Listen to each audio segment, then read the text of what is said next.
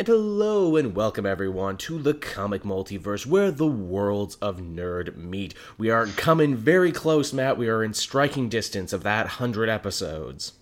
Wait, it's episode 79. Yeah, we're getting there. We're getting very close. You know, we owe that to not missing a show very often, I think.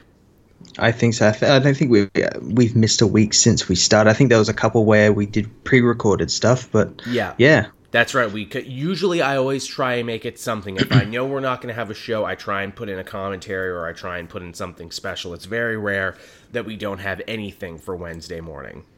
Yeah. Hard to believe it's going to be quite a milestone when this show that you and I have been doing together hits that 100. Because we've been on other shows that have hit 100 episodes. Yeah. But this is ours that we built at everything with nothing but, elbow grease and gumption and small amounts of cocaine. A box of scraps in a cave. We built this podcast in a cave with a box of scraps. I'm sure I mentioned it in other episodes, but it was a scary 2 weeks there when, everything changed for us and we both struck out solo at the same time. It's like, I don't even know if I can do a podcast anymore. Do people want a podcast anymore? Maybe I'm past that. That lasted for 2 weeks. And then it just fell right back into it. It was like riding a bike. It was that easy. Yeah. But yes, everyone, welcome to the comic multiverse. I am Joel, and the man I've been talking to this whole time is Matt. Hello, everyone. We did a big Doomsday Clock guide video last week, along with our regular show, and thank you, everyone, for listening to that. It actually did better than my Doomsday Clock video. There was a guy in that video who said, man, I love these inter-channel collaborations, and I'm like, me and Matt collaborating is nothing. I'm happy you're happy, but I mean, we do a podcast together every week, right? Yeah, it's our week that is nothing new for us. Yeah, I was gonna say. I mean, I'm happy you're happy, but I think your ceiling for collaboration is a little lower than mine. No. You see, all those podcasts didn't count as collaborations. You guys have to do that. This is something you did extra and outside. That's a collaboration. That was special. But, everyone, this week, not a hell of a lot of news. We've been blessed, or cursed, depending on how you look at it, the last couple weeks, with just an avalanche of topics and things to talk about and dig deeper into. Smaller smattering this week, but that's fine, because I get the feeling the real main event, the thing everyone's going to be super interested in this week, Matt, is for us to talk about the comics, and especially Doomsday Clock. We will be having a spoiler chat with that near the tail end of the episode. Definitely.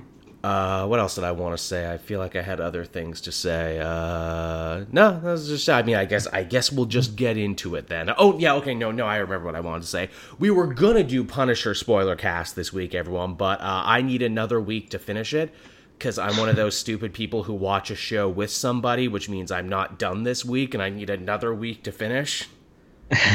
I make sure all these stuff that we do for work, I make sure I watch alone. There you go. I mean, I might have to start doing that. I mean, I got a lot watched. I'm on episode 9. I was able to watch like 9 hours of it, but it's not enough. Yeah, you're almost there, though. Almost.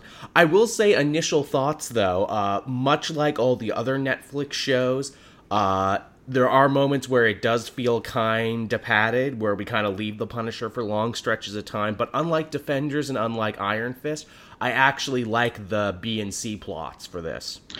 Yeah, they're actually really good, especially Micro's whole thing with his family and everything. It's probably one of the best arcs for a character I've ever seen on TV. Micro, Lewis, Madani, it's all really well done. They're all, really well acted, really well thought of, and more importantly, the B, C, and even D plots do a lot to inform the overarching themes of the Punisher, and they match and they make sense. Definitely, yeah. Unlike, say, in Iron Fist, when they would keep cutting away to, Wolf of Wall Street, Game of Thrones with the Meechin family. I'm like, oh my god, I don't care. Why is no one punching anyone? Because, boardroom talk, this is my favorite part of any Iron Fist story.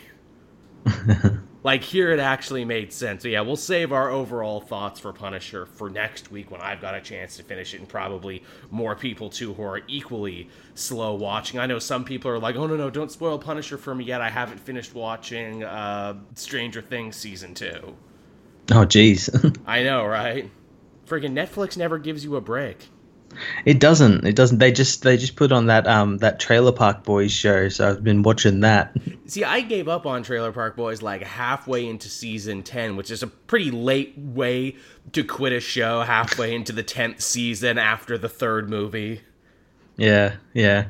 I'll tell you what broke it for me, and it's probably my thing uniquely as a Canadian who watched the show when it was like nothing and no one knew about it. If I may be a Trailer Park Boys hipster here for a moment, like, oh, I liked it before it was cool. I legitimately did.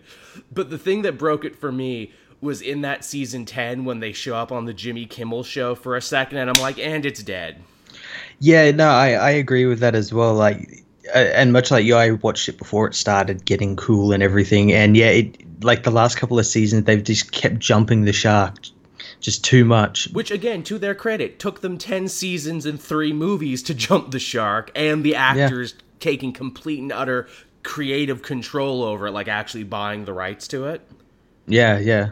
It's kind of like that, like one of those Muppets movies where it's like, oh no, the Muppets have control over the show. Kermit's gone now, and they're, all wallowing around in their worst comedic instinct. That's basically the Trailer Park Boys now. Also, the complete and total selling out to American interests, which, again, I don't blame them. They've become huge stars over the world now, and that's awesome, and it's continued their fame. But at the same time, too, it's like, oh, you're doing whole seasons outside the trailer park now, huh? Oh, you're going to Europe and America, and yeah. That seems like a betrayal of your basic concept. All right, but hey, you look to be having fun, so I mean, I guess that's all that matters, right? Guess so. Mm-hmm. You know who else is having fun, Matt? And he's going to be having a lot of fun. I'm just not sure for how long. Who's that? I had a drink of water, sorry. See, I've got you doing it now. I'm a thirsty boy who needs his liquid to keep my talkins. But yeah, the person who's probably going to be pretty happy is Jude Law, who we found out this week has been cast as Mar-Vell in the upcoming Captain Marvel movie. Pretty cool. That's pretty good casting. It is, isn't it? Like, I read that and I'm like, yeah, Jude Law is Mar-Vell. I can like him as soon as I see him, but then when he eventually goes away, because of course he's going to go away, I won't miss him that hard, much like the career of the real Jude Law. I liked him when he showed up, and when he disappeared, I didn't care. No. I won't miss him too hard. I just like the idea that they're incorporating Mar-Vell into the movie and be like, yes, our Captain Marvel is something of a legacy character, and we're going to pay homage to the history of the Marvel line. Yeah, it's really interesting. It sounds like his role is going to be similar to, I guess, what Tony is to Peter and what Yinsen was to Tony. Yeah, or even Mar-Vell in the cartoon when they basically did their own version of the Kree-Skrull War, which is what the movie's going to be. Yeah, that's going to be so cool. I wonder, is he going to wear the original costume? Are they going to get him in the original Captain Mar-Vell costume? I hope so. Maybe, because, yeah, he at the moment, he's just playing the Doctor, the undercover version of Mar-Vell. So maybe. There's a lot of interesting places they could go with him. Hell, maybe audiences really like him and they don't kill him off or make him go out into deep space and be like, yeah, he can hang out, he can come back. Yeah, that'd be pretty cool. We can grow the family and be like, yeah, we've got Mar-Vell, we've got Carol, we've got everybody. Shit, if they do a sequel and people like Jude Law enough, they leave that open to be like, ooh, in the sequel, Monica Rambeau should show up. Just to really mess with and confuse people, be like, wait, there was another female Captain Marvel? Yeah, there was, before Carol, actually. Yeah, but then they'd have to also set the movie in like the 70s or something, which would be pretty cool. To make it make sense. But hey, it's going to be a bit of a prequel anyway. Be like, yeah, well, in this Marvel universe, 70s nostalgia and retro fashions came back for a minute. Or no, even better, she's a time traveler is what she is. There we go. She used her Marvel powers to time travel, and then, of course, obviously, for the third one, although I don't know if I would see them doing this because they seem to have plans with her for TV, then obviously you work in Kamala Khan, Miss Marvel, and she shows up for a little bit. She doesn't have to get her powers in the movie, but she can just show up for a minute. There you go. Yeah, and then that leads into like doing stuff with Inhumans properly. Properly. I bet people didn't see that coming, where it's like, what's Inhumans, what's the one hope for Inhumans right now? Oh, well, if they did something with Miss Marvel. That's the one. Hey, it could work. It could work. Get back the actor who plays Black Bolt, and get back Lockjaw. That's all we need. Those are the ones people like. Yeah, bring back the CGI dog. Bring back the CGI. Well, again, the CGI dog, Lockjaw, plays a pretty strong and big part in Miss Marvel comics, actually, the new Kamala Khan one. So that would be fine if the dog shows up and that's the one connection where it's like, oh, where are you from, space dog? Oh, it's a whole thing. It's about a season, no more. Yeah, we don't talk about it. Mm-hmm. But if you ever want to go meet Quake from the Agents of S.H.I.E.L.D., that would be just fine. No, she's in space. Oh, shit. Damn it. That show starts back this week. It is. We'll have to talk about that. I know some people were saying, like, hey, can we expect some more Cape TV episodes coming out because of all the new developments happening on TV? And to answer that question, yes, but you're going to hear it here. Cape TV will now be a segment of the comic multiverse. We could not reach a financially beneficial agreement for that show. I shopped it around to all the networks. No one wanted it. But that's okay. It was a one-season show. It was a one-season wonder, much like the Inhumans. Oh, man, but we made work you can be proud of. You can go back and listen to any of those episodes. Yeah. They're all re-listable. That's how we built the series, so you could revisit every individual episode and it would be worthwhile. Man, if you want to hear us just cutting into Legends of Tomorrow, you can. If you want to hear us getting more and more disillusioned with Flash, you can. If you want to hear Matt praising Supergirl, you can. Speaking of Flash, this week's episode was actually really good, wasn't it? What was? Oh, yes. This week's episode was very good. It's been a while since I watched it. The Origins of the Thinker, which I gotta say, they did a really good job making him kind of sympathetic, making him a threat, and also making him very different from every other villain that the Flash has faced. Yeah, I'm so glad that they kind of tied it in with the Flash's origins like the other villains, but he didn't get any speed powers out of it. In fact, he kind of got the opposite. He did. He got quite fucked over. I like this idea, too, where it's like his motives were completely the other side of Barry. And in fact, they were arguably heroic. He wanted to uplift humanity and make everyone smarter, only it completely rebounded on him. Yeah, and kind of fucked him over and made him a cripple. It did. And it's funny, DeVoe, too, the way they write him, he's almost like a diehard villain because he fucks with Barry at work and be like, haha, you can't come at me because, if I get beaten up or if I stub my toe, everyone will think you did it. And I'm like, that's really clever, actually, to have a villain with a secret identity, too, and explain, why doesn't the Flash just beat up this man in the chair and end everything? Yeah, because if he did, he would be a kind of a dick. He'd be a dick. Everyone would be like, God damn it, Alan, you beat up the man in the wheelchair? Why? You sick fuck. It's actually kind of funny, too, because when Singh is cursing out, like, Joe and Barry for being like, oh, you did this off hours, but, you still introduced yourself as cops and you overstepped your authority. And I'm like, oh, this is just the time he knows about they overstepped their authority as cops. Yeah, this is just one moment in 3-4 seasons worth of stuff that they've done that. It's like, Jesus Christ, Singh, if that bugs you and if you think that's a horrible miscarriage of justice, then man, you don't even want to know half the stuff they were doing. And it's great, too, because it really does feel like that never crossed Barry and Joe's mind before. They're like, oh, yeah, what we're doing is actually a miscarriage of justice a lot of the time when we go out as cops to do this. Yeah. That episode was even better, too, because you forget that in the previous one, they're like, okay, we're going to go to DeVoe's house. We're going to go there, and we're going to catch this guy once and for all. And they're going through the door, but everyone else was all around in the area with their science guns and everything else ready to jump them. I would love it if they heard the signal wrong, where it's like, it's him, get him, and then they do jump the guy in the wheelchair. Because Mr. Oh, I'm the thinker, I'm so smart, I see everything. Oh, you didn't see that coming, did you? No. You didn't see getting jumped. Oh, man. Legends was fun this week, too. Rory going back to Vietnam and hanging out with his dad. That was pretty good. That was pretty good. And his dad's just as gruff as he is. He's exactly like him in every single way. Shit, they make, again, continuing that Heatwave is weirdly the best character on that show, they actually make him more layered and more sympathetic than comic Heatwave has ever been at this point. It's so strange that they chose, like, this is a character we need the audience to, like, fall in love with and like. Absolutely. And it's so weird because, like, when I first saw him, like, oh, he's meeting his dad again, they're retreading, like, season 1 when Captain Cold met his dad, even right down to having a beloved character actor portray him. I'm like, great, it's going to be the same thing. Oh, no, wait, he actually forgives his dad? Oh, no, wait, he actually learns a lesson and grows as a person? Holy shit. Yeah. And the surprising thing was that they were like fighting Gorilla Grodd, and yes. I remember hearing that he was going to be in the show. I just didn't think it was this episode. What a great position for Gorilla Grodd to. I'm going to, manipulate a further conflict in frickin' Vietnam, and I'm going to make myself Marlon Brando from Apocalypse Now.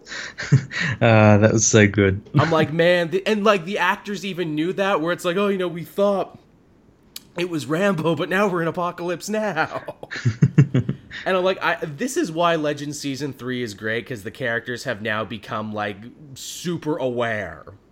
Yeah. Where before they weren't, now they're all incredibly super aware. But yeah, those were all pretty solid, and it's this week we get our Crisis on Earth X starting as well, right? Starting in Supergirl. Looks pretty good. Yeah, it does look interesting. I'm all about it. I was surprised, too, although I shouldn't be surprised, where it's like, oh, hey, the backbone of this big TV crossover event is going to be the Flash's wedding. And I'm like, oh, yeah, of course. Yeah, but it looks pretty good. Did you see the poster that came out? They actually have Metallo in it as well. And he looks exactly like comic Metallo, like a Terminator with a kryptonite heart. Nice. See, I think this is going to be really good, because I remember we weren't so hot on the Dominators one. Like, it was fine, but it really dipped in the middle around the Arrow episode. Yep. It kind of got hijacked by the fact that Arrow episode was also an anniversary episode for Arrow, so God help you if, like us, you don't watch Arrow or don't give a shit. Mm-hmm.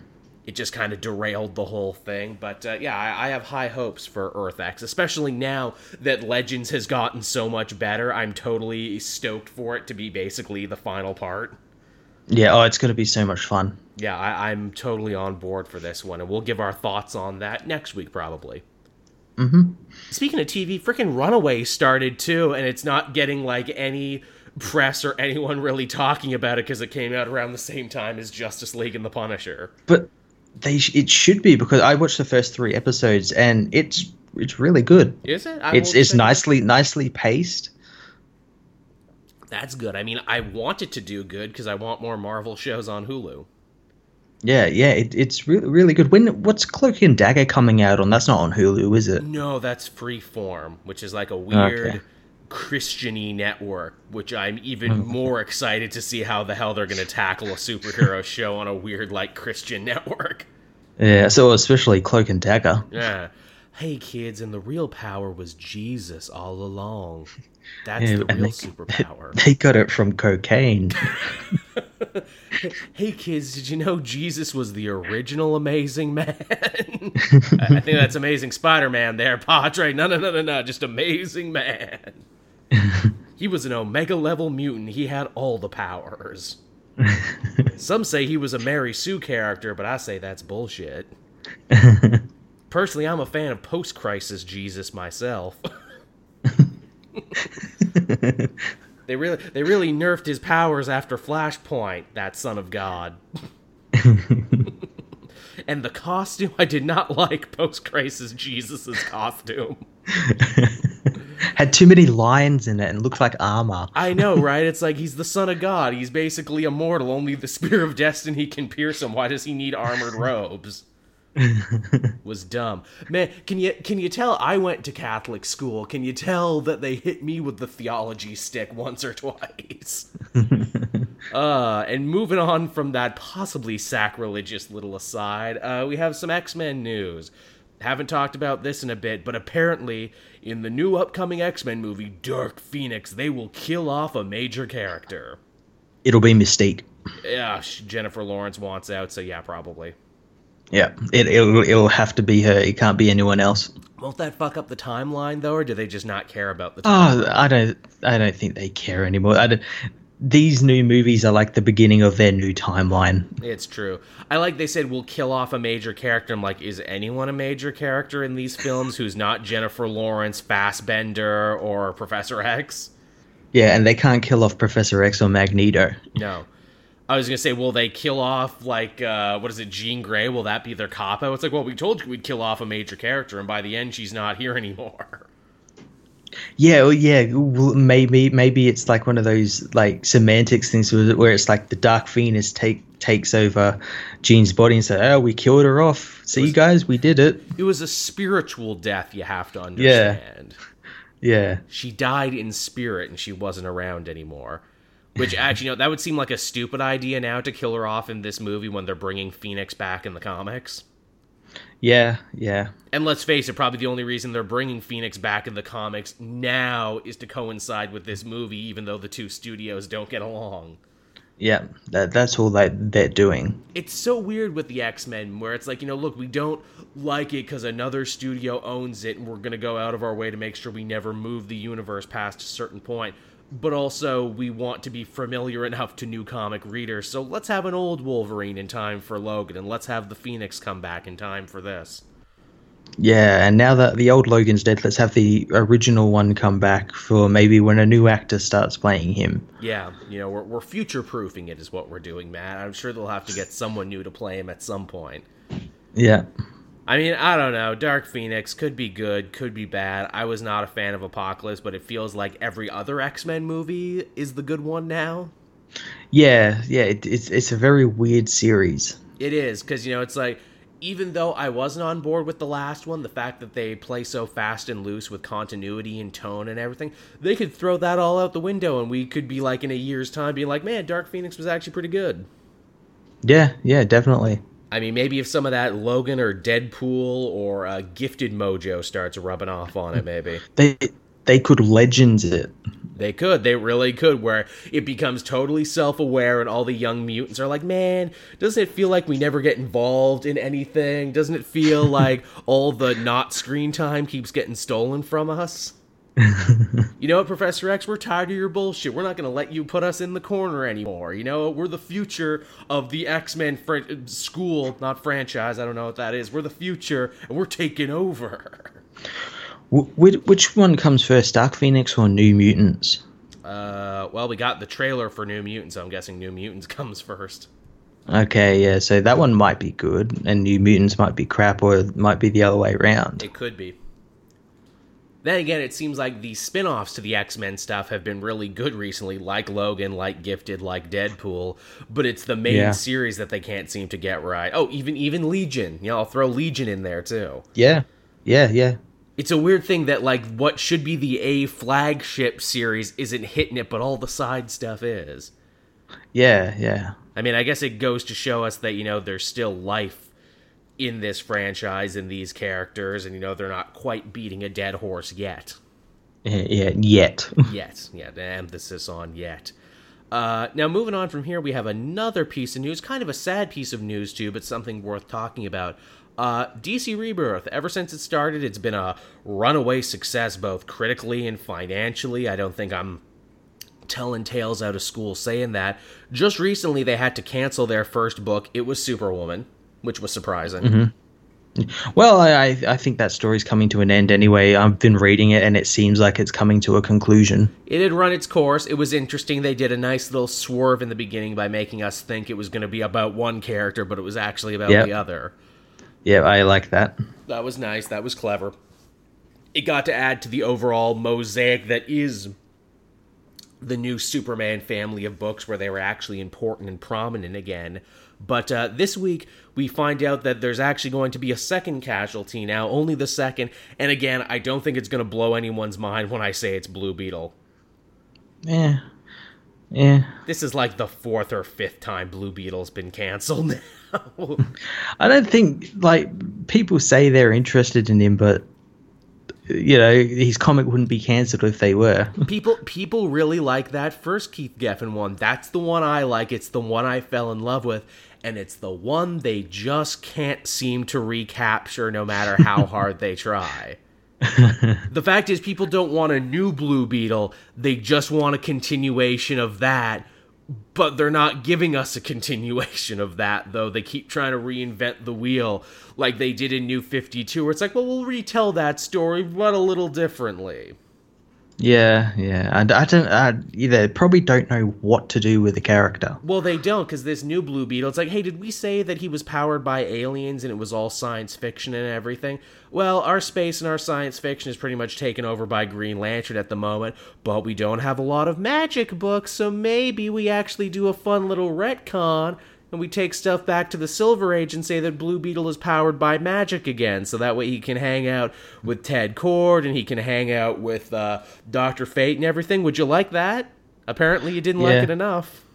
No, that was like one of the threads in the DC Rebirth special, and it didn't really go anywhere. Well, it kind of did with Dr. Fate showing that, like the proper Dr. Fate and everything, but that's pretty much about it. I'm sure there'll be someone in the comments that has read every issue a million times will correct us, but yeah, which I didn't seem like it went anywhere important. No, and that's such a shame too, and much like I said, like I was a fan of the old Blue Beetle. I picked up that first issue and I'm like, oh, you're not really continuing what I like. Again, you're kind of reinventing the wheel over here, and you're also making it impenetrable for new readers because Keith Given's also like, but you know who all these characters are, right? So I don't have to reintroduce any of them. Because it's my baby and that's the thing, and I'll just keep running with it and assume you know what's up. And I'm like, no, you really can't assume we know what's up. It's one of those cases where they tried to please everybody and ended up pleasing nobody. Yeah. Which is really sad because I like Jaime as a character. I thought he was awesome on Young Justice. I think he's awesome in Injustice and other places that he shows up. It's sad he can't keep a book. Yeah, he's a really cool character. He is. Again, I keep saying, they need to make a book out of a bunch of characters who can't sell books on their own, so you need Static and Blue Beetle and Martian Manhunter and Shazam and, like, Batwing and Talon all together on a team, and they'll be like, the unsellables. They'll be the guys who can't hold up a book on their own. Heck, throw my boy Jonah Hex in there, too. I know it's true. Throw him in there, too, and just, like, or call them the Cult or something, because, hey, it's just a bunch of cult characters. Get Kamandi at Earth's End in there. Who are some cultish female characters who can never hold a book for very long? I guess Superwoman now. Yeah, I guess Superwoman. Get Nubia, the Wonder Woman. Oh yeah, Nubia is cool. Again, great concept, but can't hold up a book on her own. I only remember her because she was in the most recent Injustice 2 arc. Oh, holy shit, was she? Man, Injustice is going deep. They're doing deep cuts now. They are. No wonder that shit's so popular, where it's like, hey, is this your first comic? Have you never, like, read this stuff before? Guess what? Here, let's introduce you to some crazy shit. Here's the African Wonder Woman Nubia. No, it's a real thing. Go read about it on the wikis. It's true. But yeah, that's Blue Beetle. Poor Blue Beetle. Pour 40 out on the curb for him. He had a chance.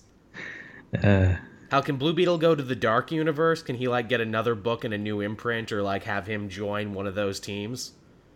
That'd be pretty cool. Can he join the Terrifics? Because, again, the Terrifics similarly made up of characters everyone likes but who can't hold a book. Metamorpho, Mr. Terrific, Plastic Man, Phantom Girl. That'd be pretty cool. That's fine. Have him be the Herbie the Robot. Have him join the team. He could be the guy who sits in the chair. Exactly. He can be the chair guy. Exactly. He's like, oh, well, I've hooked my Scarab up to your computer system, and now I can give you tactical advice from here. Yeah, but Blue Beetle, I thought the Scarab was magical. It's not anymore. It's not. We changed it back. It keeps going back and forth. Turns out the conspiracy we thought to make me think it was alien technology when it was secretly magic was itself an even bigger conspiracy by even bigger aliens to make me not think it was alien technology. It's a Tuesday, so on Tuesdays, Thursdays, and Sundays, it's technologically. Every other day, it's magical. Or they'll split the difference and be like, nah, there was actually two Scarabs, one that was magic and one that was alien technology, and you thought you had one, but you actually had the other. just to really convolute the Blue Beetle history, which is already kind of complex as it is, because it's like, well, you had three from three different eras, and they were all powered by different stuff. Yeah, that'll be the thing. Eventually, Jaime will be just like Ted Kord and be like, oh, I don't even have a Scarab anymore. Now I just build stuff. Hey, this is fitting all this Blue Beetle talk, because obviously I think a lot of people remember his Charleston counterpart and his Watchmen counterpart just as well. So, hey, we're going to be talking about that when we talk about Doomsday Clock. Ooh, are we ever? We are, and we're only one news story basically from getting there, because the next thing we're going to talk about, and I can't believe we didn't talk about this last week, but Harley Quinn is going to be getting her own animated series on that upcoming DC digital app. Doesn't surprise me. Not only does it not surprise me, I'm shocked it didn't happen sooner. Well, it probably was going to, but they had to find out what they were going to do with it or something. I guess, yeah. Like, I think Paul Dini said back in the day that he had kicked around the idea that, like, he had sent a spec script to WB back, like, after she got super popular on Batman the Animated Series, and they're like, oh, we want more. Mm-hmm. My big question is if they're doing one. I know they were floating around the idea that maybe Margot Robbie would actually be involved in this, and like it's part of a bigger multimedia push for Harley, so they want her to be the voice and everything. I would really hope that, I would not hope, but I would be interested who they're going to get to voice her, because there's been like several different Harleys now. Yeah, I don't know. Maybe bring back Arlene Sorkin. I think she's retired is the problem. I think she's like, I'm too old now. Which is a crying shame, because it's like you never forget your first, and she's always been so good. Yeah, who voiced her in Injustice 2? Tara Strong, I'm pretty sure. Tara Strong. Maybe bring back her. It's probably going to be Tara Strong, because she holds down basically every role she does like that. It's gotten to the point now where we've probably heard Tara Strong as Harley almost as much as we've heard Arlene Sorkin from across the video games and cartoons and everything else. Yeah, that's true. My one problem with Tara Strong, and I think I mentioned this on Twitter once or twice. Actually, no, I think I've been afraid to mention it on Twitter because I was afraid she would find it. It's that as much as I love Tara Strong, and don't get me wrong, I do. She's Canadian like me. She's a national treasure and just a universal treasure.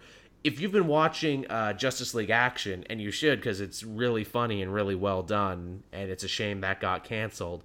But in the last couple episodes where Harley has appeared, it's clear Tara Strong just doesn't give a fuck anymore in trying to make Harley sound like Arlene Sorkin at all. Really? Yeah, in the last couple episodes, Harley has just sounded like Bubbles, and I'm like, oh, you've reverted to your Powerpuff Girls voice, huh? You just didn't care anymore, and no one was willing to check you on it. That's unfortunate, because it's like early on, like you go back to like Arkham City, and it's very difficult to tell the difference between Tara Strong and Arlene Sorkin. She's like trying really hard to capture that voice. But it's like she's just gotten like a little lazier and lazier as time has gone on. And now we just have one where it feels like she's not trying. Credit where credit is due. I quite enjoyed Hayden Welch from, Assault on Arkham. Oh, is that who voiced her in there? That was Hayden Welch. I thought she actually did a pretty good job. It wasn't quite an impression, but it was kind of like if this character was sort of realish, she might sound like this. Yeah, that was a really good one. It's much better than that one we got in that Batman and Harley Quinn movie. Yeah, with the Big Bang Theory lady. Yeah, that one was grating. Oh, terrible. That one was especially grating because it's like, wait, aren't you like from the part of the world that like the Harley voice is riffing on, and you still make it sound terrible? Yeah, you do an impression of your own voice and it sounds really weird. Yeah, like a weird Flanderized Fran Drescher where it's like, oh god, it hurts and it's grating. Now, I wonder too, for the Harley Quinn show, are they going to go serious? Are they going to go full comedic? I know there's supposed to be a Deadpool show coming out probably around the same time from AMC. Is the Harley show going to be adult? Or are they going to try and skew for all ages? I wonder. They'll probably skew for all ages. Then they can put it on Cartoon Network in syndication. I guess. Just bulk. That's a good question about this DC digital app where it's like, will you ever see these shows anywhere else, or will they forever live on this app? Because we're getting this and we're getting Young Justice. They can't just live on the app. They'll die out really quickly. That does kind of seem to be the thing, doesn't it? Unless you're Netflix, and even then. Yeah, well, that's the thing. Like Netflix has a lot to offer, but what's the DC app got? That and like a Titan show, maybe. And Young Justice, and that's it. Although I do Yeah. like the idea that they are trying new, different experimental content. I hope we will end up seeing some shows and some series on there that we wouldn't see on television. I would like, and I was actually talking with people about this. I would like a workplace, not The Office sort of thing, but think Aaron Sorkin's Newsroom, but with the Daily Planet. Ooh, that'd be good. Yeah, I think that'd be really cool. It'd be like Powers, but not shitty. Yeah. It'd be like Powers, but like serious, and like, you know, what would it actually be like being a regular, everyday Joe in a world filled with superheroes? Yeah. Hell, if Matt gets his Daily Planet show, I want an actual GCPD series. Not Gotham. I want, like, real, actual GCPD the way it was supposed to be. It's a kind of like Law and Order-ish sort of thing. Yeah, like Law and Order, like, not even Law and Order, because there wasn't even so much of, like, an emphasis on solving crimes in Gotham Central. It was more like NYPD Blue, like, the lives of the cops and everything, and, like, what their home lives were like and everything. Okay, yeah, that'd be pretty cool. And, hey, you know, here's the thing. You could make it about Renee Montoya and Crispus Allen, because, like, again, I don't watch Gotham. They showed up in the first season, and then never again did they just abandon them? Because if so, that can be their show. They went off to a better show. They went off to, I'd be fine with that. Remember that Gotham season 1? It's like, hey, it's Renee Montoya and Crispus Allen. You know, the characters from Gotham Central that you would actually want to follow. Yeah, they're sub-characters that appeared for a couple of episodes. I like in the term of, like, in cop show terms, they turn them into the other team, because, like, in every cop show and movie, there's always the other team of cops. Yeah, the rivals. Yeah, how hilarious is that? They become the rival other team in what was supposed to be their story. That's so hilarious. But yeah, everyone, that's Harley talk, everyone. Overall, pretty positive about it. I'll be interested to see where it goes. I mean, I'm just such a fan sucker for animation. I'll watch anything. I'll give anything a try once or twice. Shit, I watched that The Jellies show from, what is it, that rapper turned cartoonist for Adult Swim just recently. That's like a job resume you never hear. I'm a rapper turned cartoonist. I'm a rapper turned cartoonist. Oh god, he's not Chance the rapper. Tyler the Creator. That's the one.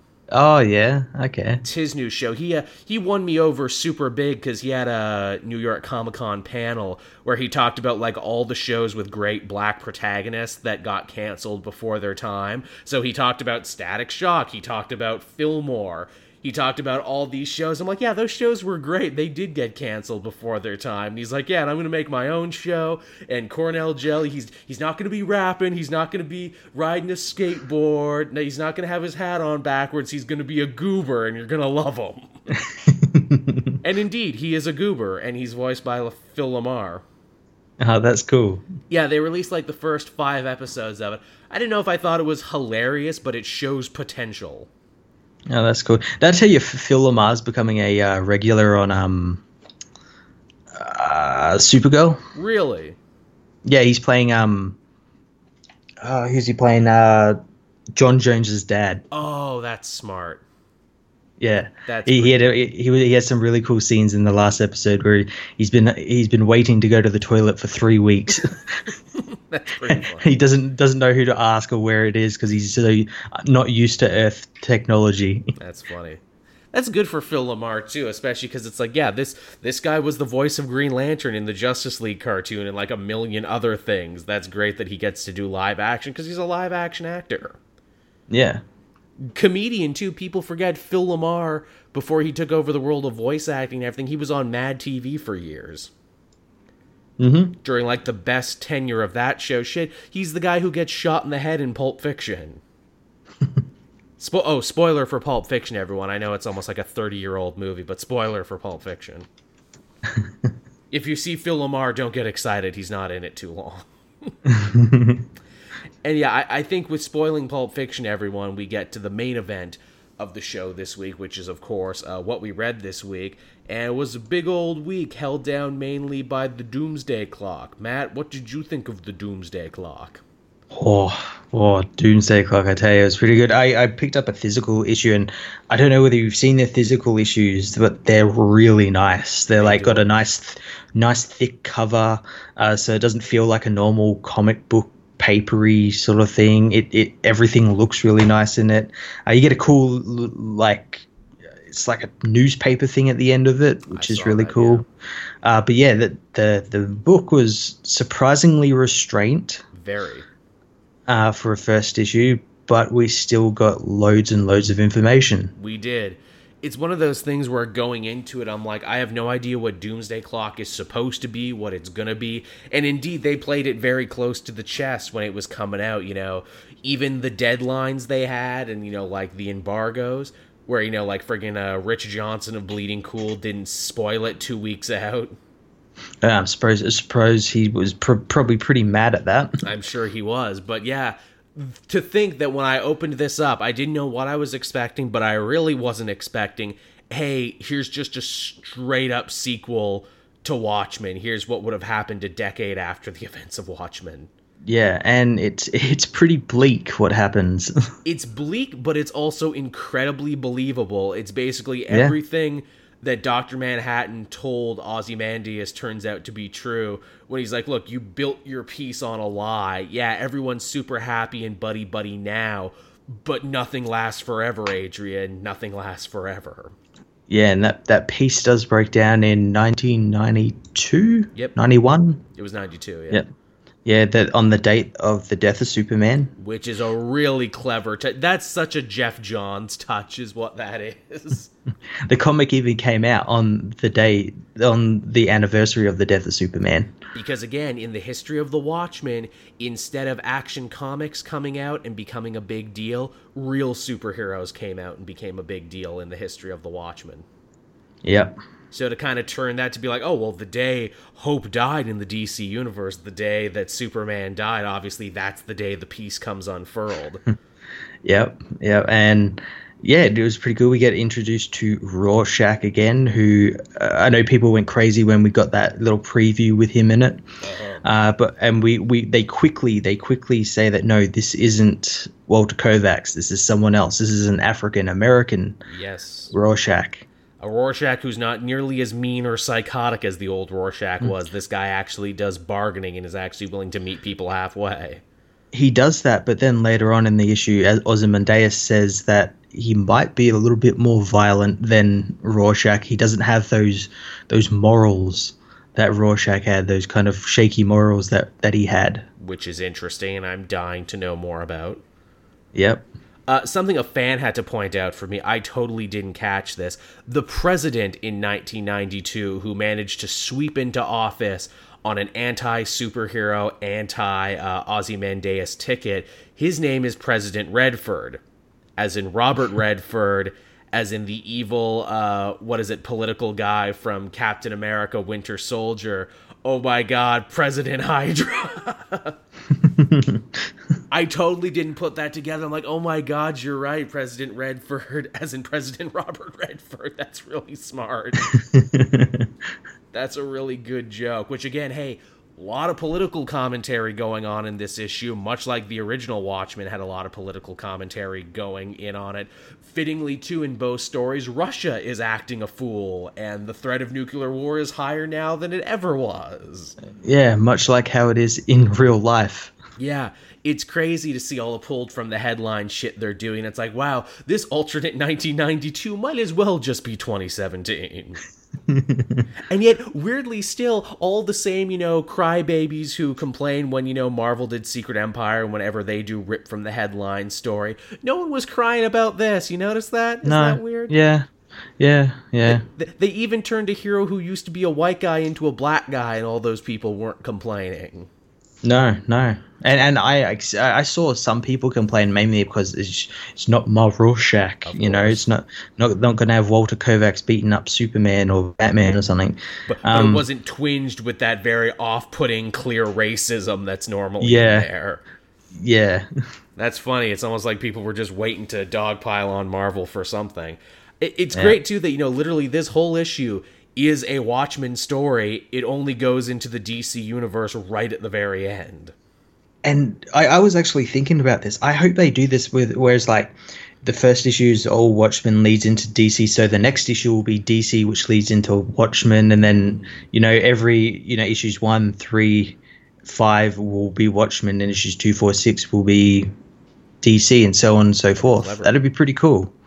They also potentially seek to answer a question in this issue that you and I here at the Comic Multiverse have been going on about forever, and that is, hey, why if they put everything in Superman's life back, if they made him a good guy again, if they made him the older version everyone loved and remembered, why did they never bring back his parents?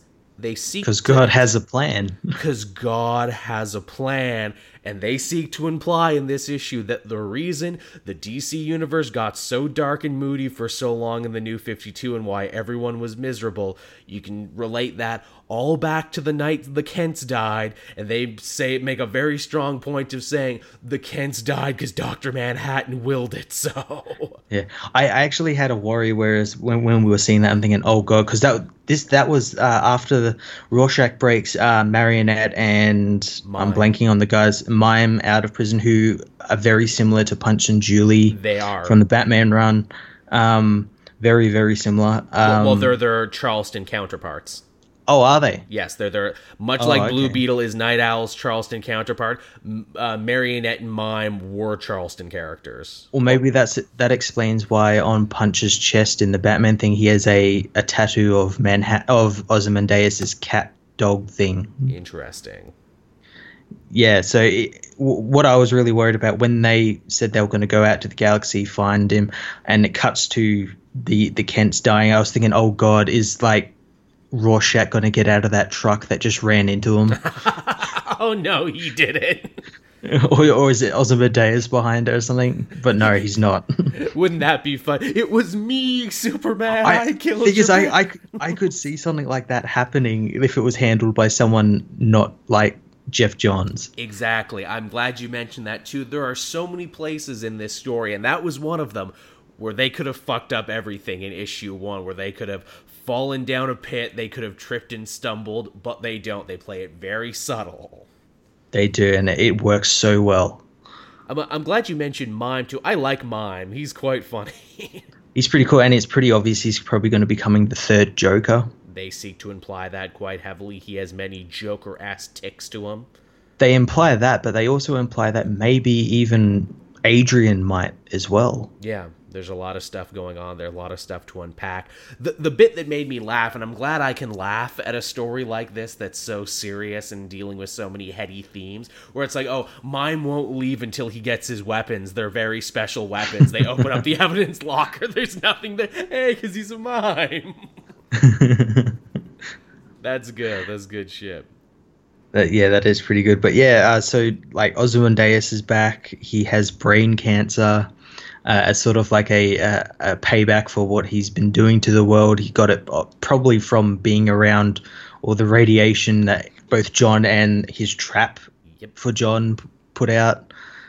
And yeah, he's going to be... He seems to imply he's going to go out of the galaxy somehow. And I theorize that maybe to get to the DC universe, they're probably going to go through the microverse, which we learned in Justice League of America. That's how Manhattan got into the DC universe. He punched a hole in the microverse. Interesting. You know what's even funny? So they could be following him into it. We did our brief little summary of important things leading up to Doomsday Clock. Someone actually mentioned something that I totally missed, but supposedly in that Batman Beyond comic I hated so much, where it's like, Tim Drake from the Futures End future went even further in the future and became the Batman Beyond and everything there. You know how they got rid of him, apparently? How? Big blue light came down and took him away. Oh, God. So he was even fucking around with Batman Beyond, which is interesting. It's like, wow, he's really got a boner out for Tim Drake, doesn't he? And he has a real boner out for putting things back the way they're supposed to be. Oh, wow. Okay. I'm like, well, I almost wish I read that now, because that's actually kind of interesting. Yeah, that does seem very interesting. I'm like, that's actually kind of compelling, and also further strengthens the idea of, like, why is Tim Drake so important? Yeah, yeah. Because Tim Drake can apparently exist omnipresently in past, present, and future. Tim Drake breaks the rules of time, and Dr. Manhattan doesn't like that. Only I'm allowed to see all things at once. What are some other fun things about it? I mean, yeah, it was really just kind of a straightforward issue, all things considered, but it was like really good in how straightforward it was. Yeah, it didn't bog down with any like time travel, multi-universal stuff or anything. It just kind of put it, Rorschach breaks these guys out of prison because they need Marionette's help to go find John, and then cut to Superman having a nightmare. I appreciate, too, that Johns' writing is reminiscent of Alan Moore in The Old Watchmen, but not beholden to it. No, it's all new. And I think it's because most of these characters are new. Yeah. They're not Alan Moore creations, except for Ozymandias. He's like the only Watchmen character that we've had so far that has been talking. That helps a lot. Yeah. I mean, Rorschach still speaks in his sentence fragments, but that's like more of a tick than anything. Yeah. But yeah, I mean, Doomsday Clock, solid. Don't know really what else to say about it besides that, it's solid. Yeah, and the way the issue ends, you don't know where it's going to go from here. No, you really what's going to happen? It could go anywhere, and the fact that, we're basically going to be reading this one for the next year, because this is like issue 1 of 12. Yeah, I think it's a monthly series, so the next issue comes out, I guess, December. Oh, holy shit. Oh, we'll be ready for that one for sure. Yeah. I guess what else did we read this week of note? Because there were some other fairly big books as well. Ozefek got a prologue in Action Comics 992. It sure did. It's a nice little breather issue, and also one that goes about setting up what the next big arc is going to be for Superman. Yeah, I like that. We got a Superman who he kind of refuses to believe what he's been seeing. It's an interesting take on Superman. You never usually see Superman this just stubborn and this just unable to accept anything. Yeah, and it kind of makes sense because this is his father. This is the guy he's wearing the symbol for, the House of L symbol on his chest and everything, and to see the guy and see him not be all he's cracked up to be and be kind of a villain. A guy for whom he's built his whole moral code on the back of. The only person more important would be Pa Kent. Yeah, and that kind of calls that moral code and like who he is as a person into question, and who his son is into question. Yeah, it's am I living a lie? Will I screw up my son the way my dad screwed me up, clearly? Yeah, that was pretty cool. And he's trying to find out what exactly is going on Krypton, whether his father's story is true, and that takes him back in time millions of years to Krypton's destruction. Via the Flash's cosmic treadmill. I'm like, oh good, they didn't forget about this. Yeah, although it is just left in like a room in the Watchtower. Well, it's just sitting in a room. Well, I mean, Barry, his apartment's small. He can't have a whole full treadmill in it.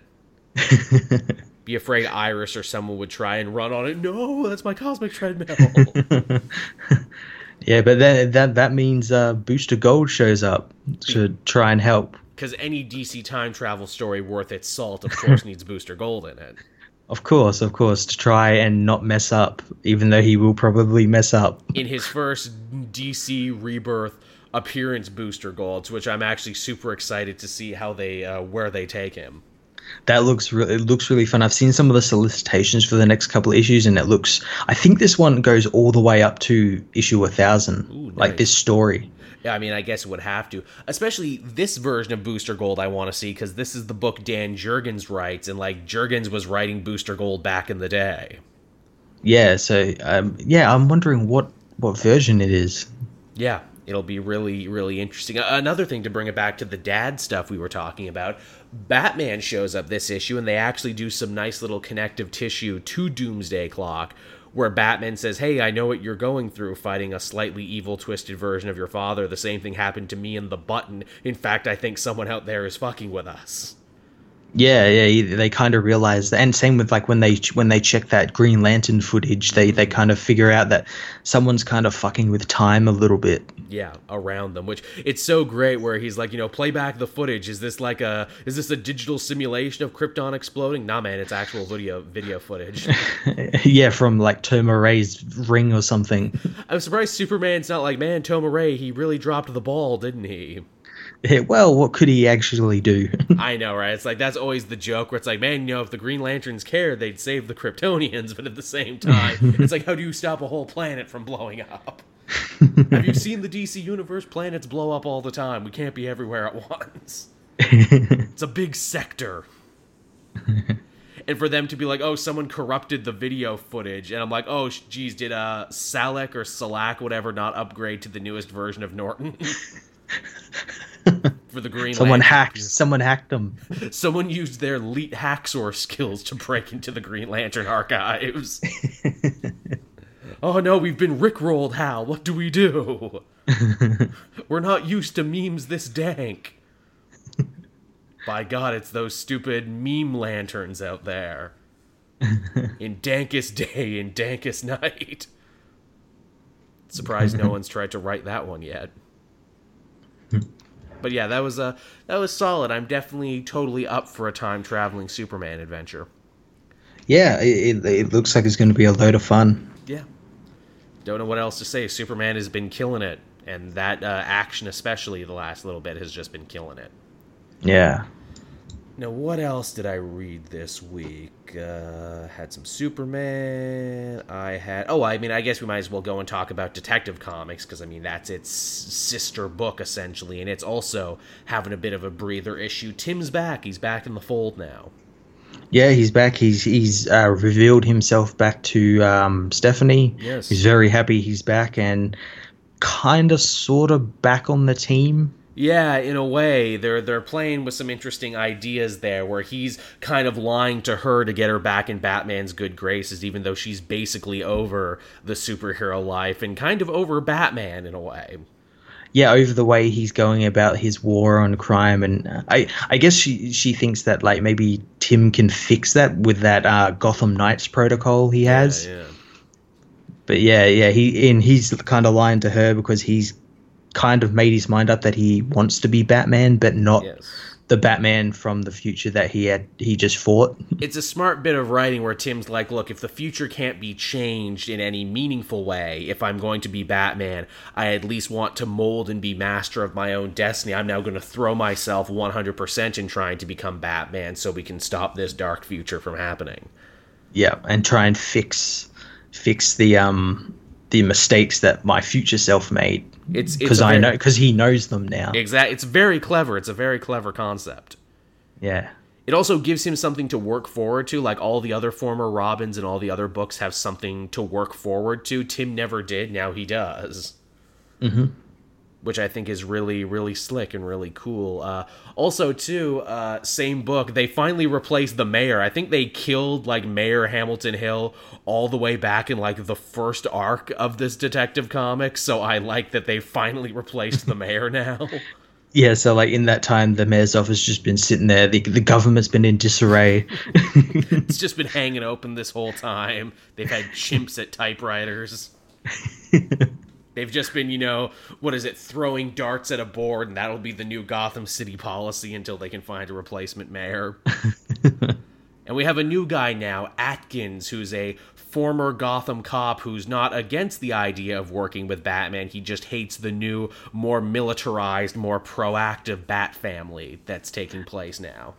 And the fact that they have known criminals on their team like Clayface. And children, that's another thing. Yeah. Children and criminals, that's a bad mix. You don't want to have those together. Not when you're trying to send a message that you're the good guy. Look, my child supervillain army will help everyone, I promise. They're useful. Their little fingers are good for making the bombs. Good for thieving is what it is. Batman, why do you use so many children? I know they're small and they can get into tight places. They're good for vigilanteing. I dress them in bright, garish color so they can draw fire from me. See, I see them less as human beings and more as meat shields is the thing. And if I lose one, that's fine. There's a whole bunch of orphans out there who would love to be Robin. Oh no, wait, did I say that out loud? Crap, I'm only supposed to think those things. Yeah, I'll just leave my Batmobile here with no wheel on, and Orphan will come along. Next punk who tries to steal my tire or car stereo. Hey, you want to be Robin? He's got the box with the stick and string waiting for it. Oh, any minute now, any minute now. Got a live one. And Duke's like, geez, that's how he got me. Was just walking around trying to cure my Joker Venom parents, and before I knew it, I was in the box. That's how it works. This issue was fun, too, because it's probably like the coolest thing Killer Moth has ever done. Yeah. I guess so. Killer Moth gets a genius idea where it's like, well, hey, if they're beating on all the traditional organized crime families in Gotham City, if I get together a team of supervillains, I can, run a protection operation where I pay the criminal, or the criminals pay me to keep Batman busy. Isn't that super smart? Yeah, no, not really, because it fails immediately. It does fail, but Tim Drake says, man, this is the smartest thing Killer Moth has ever done. If he had gotten some A-list villains on his team, this might have worked. He probably stole the idea off like a forum or something. Oh, probably. I love his team where it's like, ooh, who will be this new team to strike fear into the hearts of men? Well, Killer Moth's your leader. Ooh, we also got Firefly. Which one? I don't know, one of them. The Rat Catcher. Man, the Rat Catcher always shows up to these things. It's like he's lonely. He's lonely. And Solomon Grundy. Oh, no, Zaz. Zaz is on the team. Yeah, and Solomon Grundy, who turns out to be Clayface. Just Clayface in disguise. What a great team there. Even if it was the real Grundy, a muscle-bound weirdo who doesn't take orders from anyone and can only speak in nursery rhymes. And an actual serial killer. Yeah, what an excellent team you've put together, friggin' Killer Moth. Hey, Craigslist, there was no one on Craigslist. These are the only people that answered. That's what the team was. It was just a Backpages hookup. It's what it was. 35-year-old Caucasian supervillain looking for other like-minded supervillains for fun time. Firefly comes there. It's like, I thought we were going to have a big orgy. What, do you mean there's going to be no orgy? Seriously? This is bullshit. I'm going to delete that app. That's where he recruited all these villains from. He recruited them from Grindr. The supervillain equivalent of Grindr, whatever that would be. But yeah, Detective Comics was fun. I like this one. Tim Drake in general is getting a lot of play in all the books, isn't he, Matt?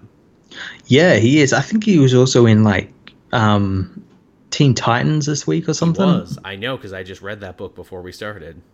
Yeah, he was going to reveal himself to the Titans that he's alive again. Yeah, his dearest and closest friends, and Alfred's like, Sue, you going to tell him you're alive yet? In time. Yeah, and that's going to relate back to that big Superman arc that they get. Absolutely, because people forget that, where it's like, yeah, Tim was technically the leader of the Teen Titans, wasn't he, before his death? And they all kind of fell apart because he died, even though their book had been canceled long before that anyway. Yeah, I guess there's going to be a bit of a power struggle between him and Damian, huh?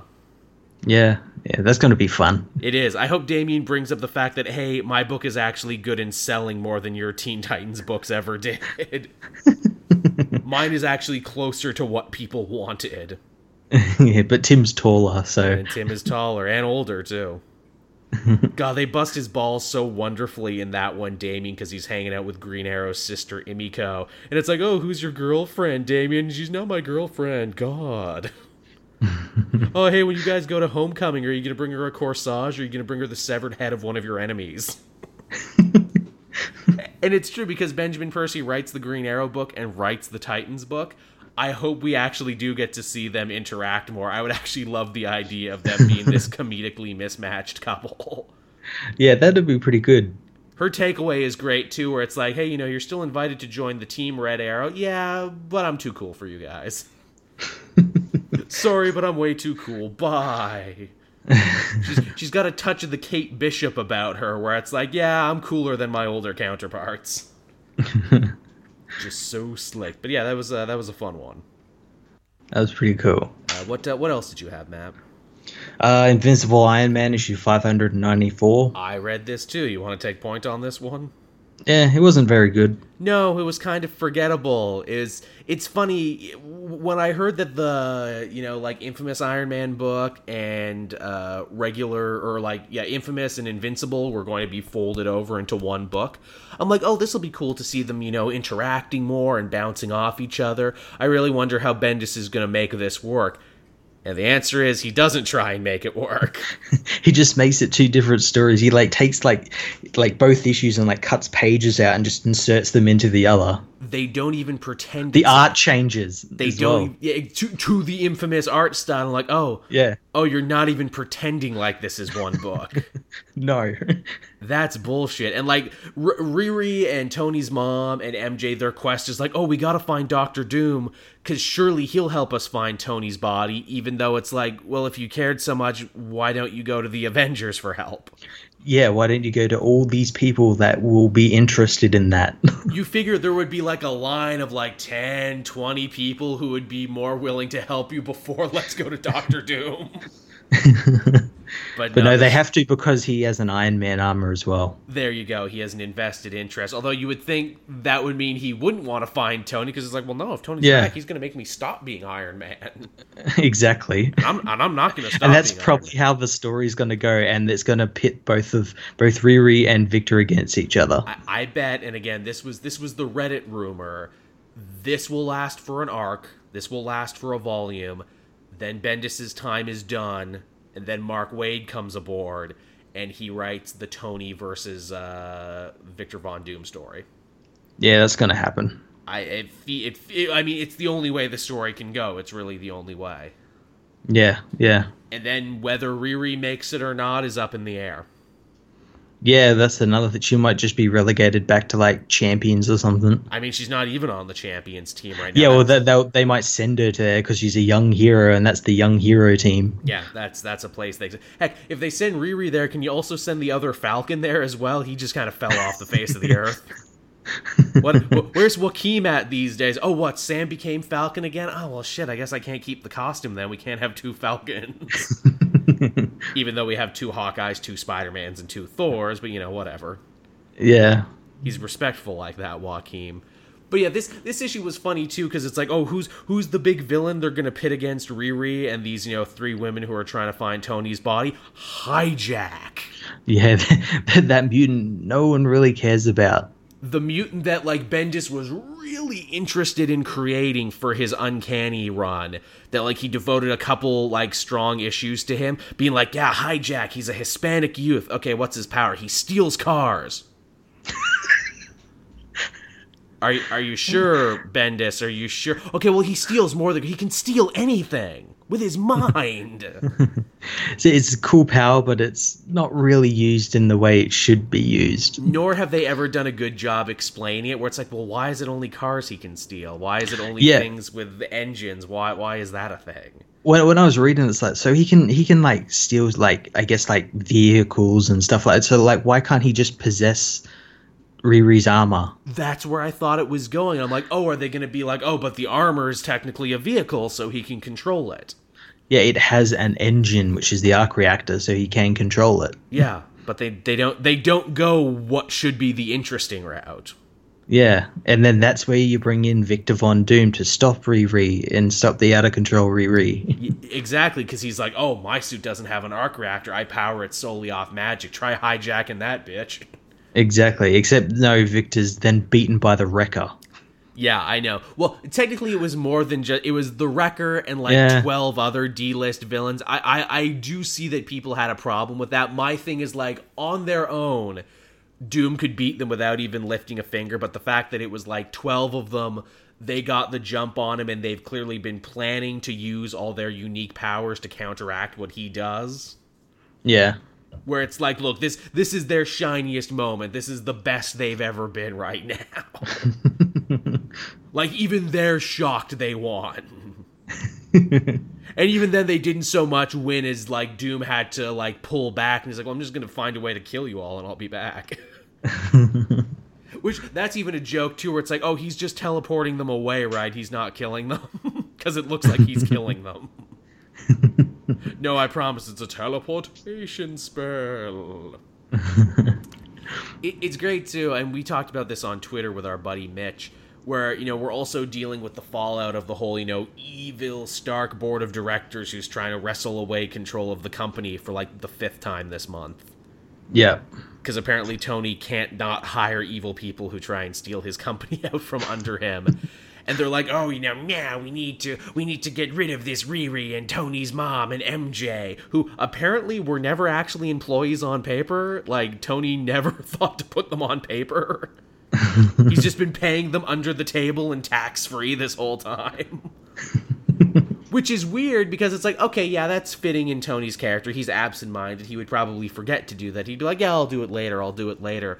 What's weird, though, is that this actually makes the evil, like, mustache-twirling suit guys totally in the right legally when they're like, oh, we would like you to leave the property and everything. If they had just called the police instead of hiring a mutant to attack them, they would have been in the right. Exactly. Like, no, they just wander in and just hit him over the head with a guitar. Like, you just assaulted someone with a deadly weapon. You're going to jail. Yeah, like freaking Quick Draw McGraw. She's like, oh, I'm going to show you how we do it in S.H.I.E.L.D. I'm going to show you how we do it in the world of rock and roll. See this guitar? I cracked Keith Moon's tooth with it. Which was badass as fuck. There's no two ways about it. That was some gangster shit. That was pretty sweet. It reminded me a lot of like the sequel to Get Shorty, where it's like, oh, you think you're cool here in the world of high finance and business and everything. You think you guys are tough. Well, guess what? I'm from the music industry, and in the music industry, we're all gangsters. But again, it's totally like, but why doesn't he just call the police then? He was just assaulted, like you said. Yeah. Well, that's the thing. Like, she called the police, he still would have been like she would have just assaulted the police. That too, and then it wouldn't have stopped. It's like, oh, that old lady's got a guitar. What do we do? No one can stop her. She's Guitar Lady. I just thought that was so hilarious. Inconsistent is what this issue was, to boil it down. Wildly inconsistent. Yep. I worry about it moving forward, too, because it's like, oh, well, is there any more movement on this other Tony Stark or whoever it is in this retro armor? No. No, it's just one page at the end of him still lying on the floor. Just to remind you, he's still in the fetal position. Even the cover of this one was misleading, because you see another iron-armored person, but it's, like, whited out to be a big mystery. Yeah, and you think, oh, well, they're going to finally reveal it. No, come back next week, or come back next month. Yeah, or whenever Bendis decides to tell this part of the story. Yeah, I mean, talk about inconsistent. Same thing with Defenders from, I don't know if it was last week. Did you read Defenders from last week? No, I actually haven't read it since, like, issue 5. Well, it's good, but this one was really like, oh, yeah, Bendis knew he was leaving. There's a 3-page gag because, like, Jessica Jones hires Deadpool to protect them. There's a 3-issue gag because, like, usually you open it up and it's, like, Jess saying, oh, last time on Defenders, or, like, this is the story of Defenders. Deadpool takes 3 pages to say absolutely nothing, and that's the joke. And he says there, and, like, no, this doesn't count to your full 21 page or 22 pages, everybody, so don't go crying on Reddit or anything. And I'm like, wow, this was a man who stopped giving a fuck. Yeah, you could tell that this was the week where, when he wrote these books, a couple of months ago maybe, that this is that week when he was writing that he got the call from DC and was like, hey, do you want a job here? And then he just, like, shut down all the work and just didn't give a fuck. The ink was dry and he's like, hey, guess what? I'm going to give even less of a fuck than I was before. Guess what, everybody? Oh, apparently, too, someone told me Hijack is actually in that, like, New Mutants book with Jubilee, so he shouldn't even be there. Oh, really? Yeah, so apparently that was another Bendis don't give a fuck about your continuity. He invented this character, and he'll do whatever he wants with him. Honey Bendis don't give a fuck. Honey Bendis don't give a fuck. He could not give less of a fuck. He's not even working for Mar-Vell anymore. That's how many fucks he didn't give.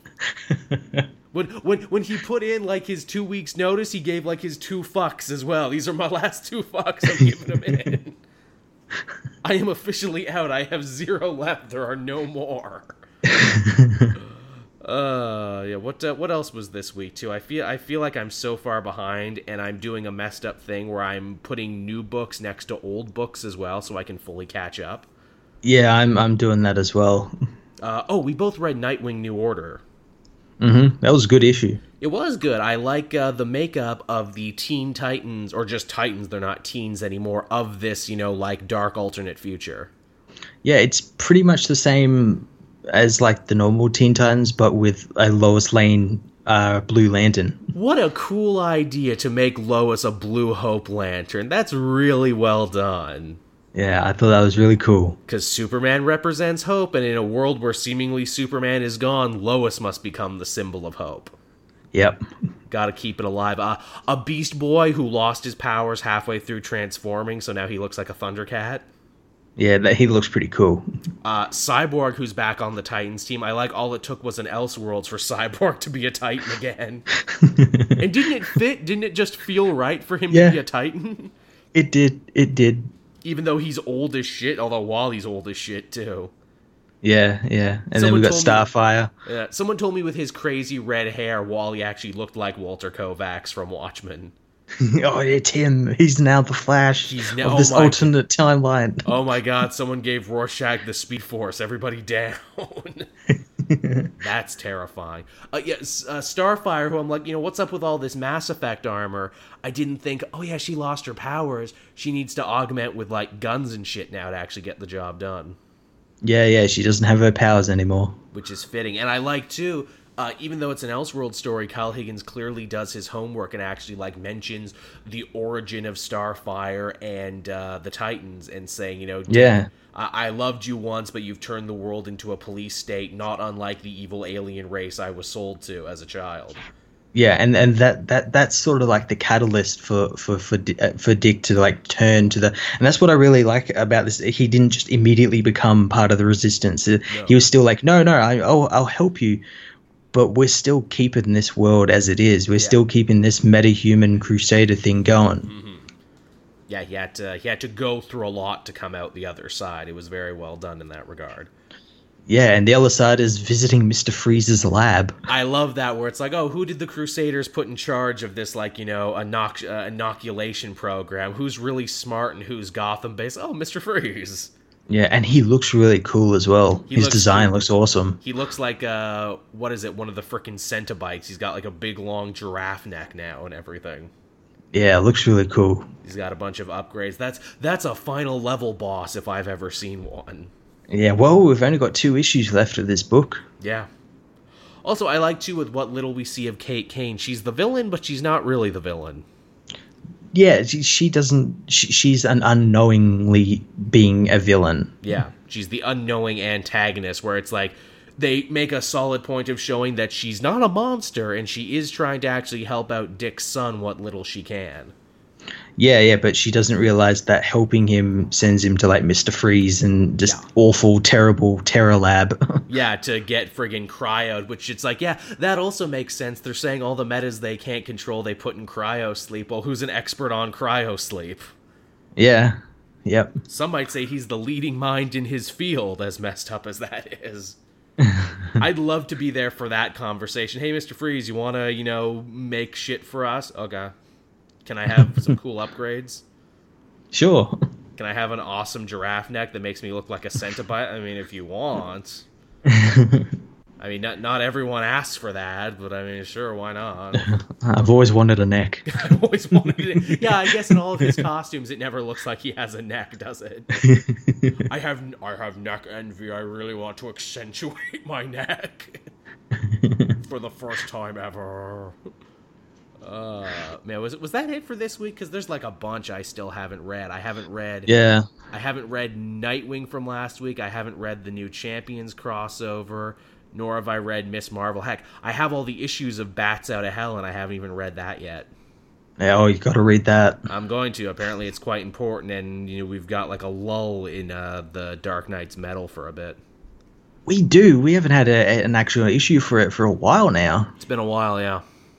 Yeah, that's those delays. It's crazy to think that Doomsday Clock just started and we're still in the middle of Dark Knight's Metal, and yet that's not a problem. No, it doesn't feel like a problem. Because they're such 2 totally different events on 2 totally different ends of the spectrum. Yeah, and ends of the spectrum and ends of the timeline as well. Mm-hmm. Also, Doomsday Clock has no tie-ins so far. Yeah, I don't think it will. I don't think it will either, but they could always just spring that on us out of nowhere. Oh yeah, no tie-ins. I think if there are going to be tie-ins, they're going to be handled very organically, like what we saw in Action Comics, where Batman's like, hey, I think someone's fucking with us. Yeah, I think that's probably all we're going to be getting, and it'll have like little stars saying, read Doomsday Clock issue 5 or something. Heck, I mean, basically all of DC Rebirth up until now has been one giant tie-in for Doomsday Clock. That's true. That's true. Every time we saw a blue hand, every time someone disappeared, boom, that was your tie-in. That was it. You read it. You read it and you didn't even know you were reading it. Which is probably the best part about this one as well. Like, you could follow every breadcrumb trail and be really excited for Doomsday Clock, or you could have read none of it and it didn't matter. Yeah. And to think that an event like that is so, think so much of the reader to be like, hey, Watchmen is basically the Citizen Kane of comics. We're pretty sure you read it, but if you haven't, maybe you should. Yeah, it's required reading. Mm-hmm. Or at the very least... Now. Yeah, or at the very least, we hope you saw the movie. Yeah. If nothing else. But it's different, though. Don't expect it to be exactly the same. So yeah, I mean, on that regard, can we basically bring the show to a closer? I mean, that's pretty much everything for me. Do you have anything else? Yeah. No, that's pretty much it all. All right, then. So yeah, that was your Doomsday Clock extravaganza, everybody. We hope you enjoyed it as much as Matt and I enjoyed bringing it to you. As always, if you're a patron, you'll get to listen to this show first before anyone else, and you can do so for as little as $1 a month. It's much appreciated for Matt and myself. Yep, and you'll also get the video edition of this so you can watch us before anyone else. Absolutely. A lot of you are enjoying the video version of this show. The retention is way up, and we certainly appreciate that. As always, too, with the holiday season coming up, you're probably going to be wanting to buy some books, either for yourself or for all those important people in your life. Matt and I both, down in the description of the video, have book depository links. If you use those, not only will you get an amazing deal and not pay a cent for shipping and handling, but a small percentage of everything you buy goes to support me in that. Yep, and that I know for a fact that Book Depository are having massive sales on at the moment because I just bought a bunch of stuff. Oh, yes, they are. Now is the time to get on in there and get yourself something good. Yeah, I also have a TeePublic store. I know Joel does as well. Yes. We both got a bunch of different designs going up. I've got more designs coming on mine as well, just original stuff that isn't Comic Multiverse related. Comic Multiverse related stuff goes on Joel's. Yes. And made some killer designs. I think also at the moment they're doing some, Black Friday, Cyber Monday deal or anything. Everything's like real cheap there at the moment. So go pick yourself up a shirt. Yes, I was sure to get myself some Black Friday stuff there. I got myself an Elite Jacket patch that I've been looking at for the longest time. Now I have to learn how to sew. Shit. I'll just put it on with spit and hope it stays. Yeah, sticky tape, duct tape it on. There you go. It's like that bit in Simpsons where it's like, hey, can you, Miss Simpsons, can you sew this logo back on? I tried spitting on it, but it just wouldn't stay. And with that, everyone, that'll just about do it for the show this week. Again, thank you so much for watching and listening, and Matt and I will be back again next week, Wednesday, 8 a.m. for everyone, or 8 a.m. Eastern Standard Time for everyone who's not a patron. If you are a patron, you could be listening to it right now, which is Sunday around 11:30. There you go. Yeah. So bye, everybody. Bye-bye. See ya. Bye-bye.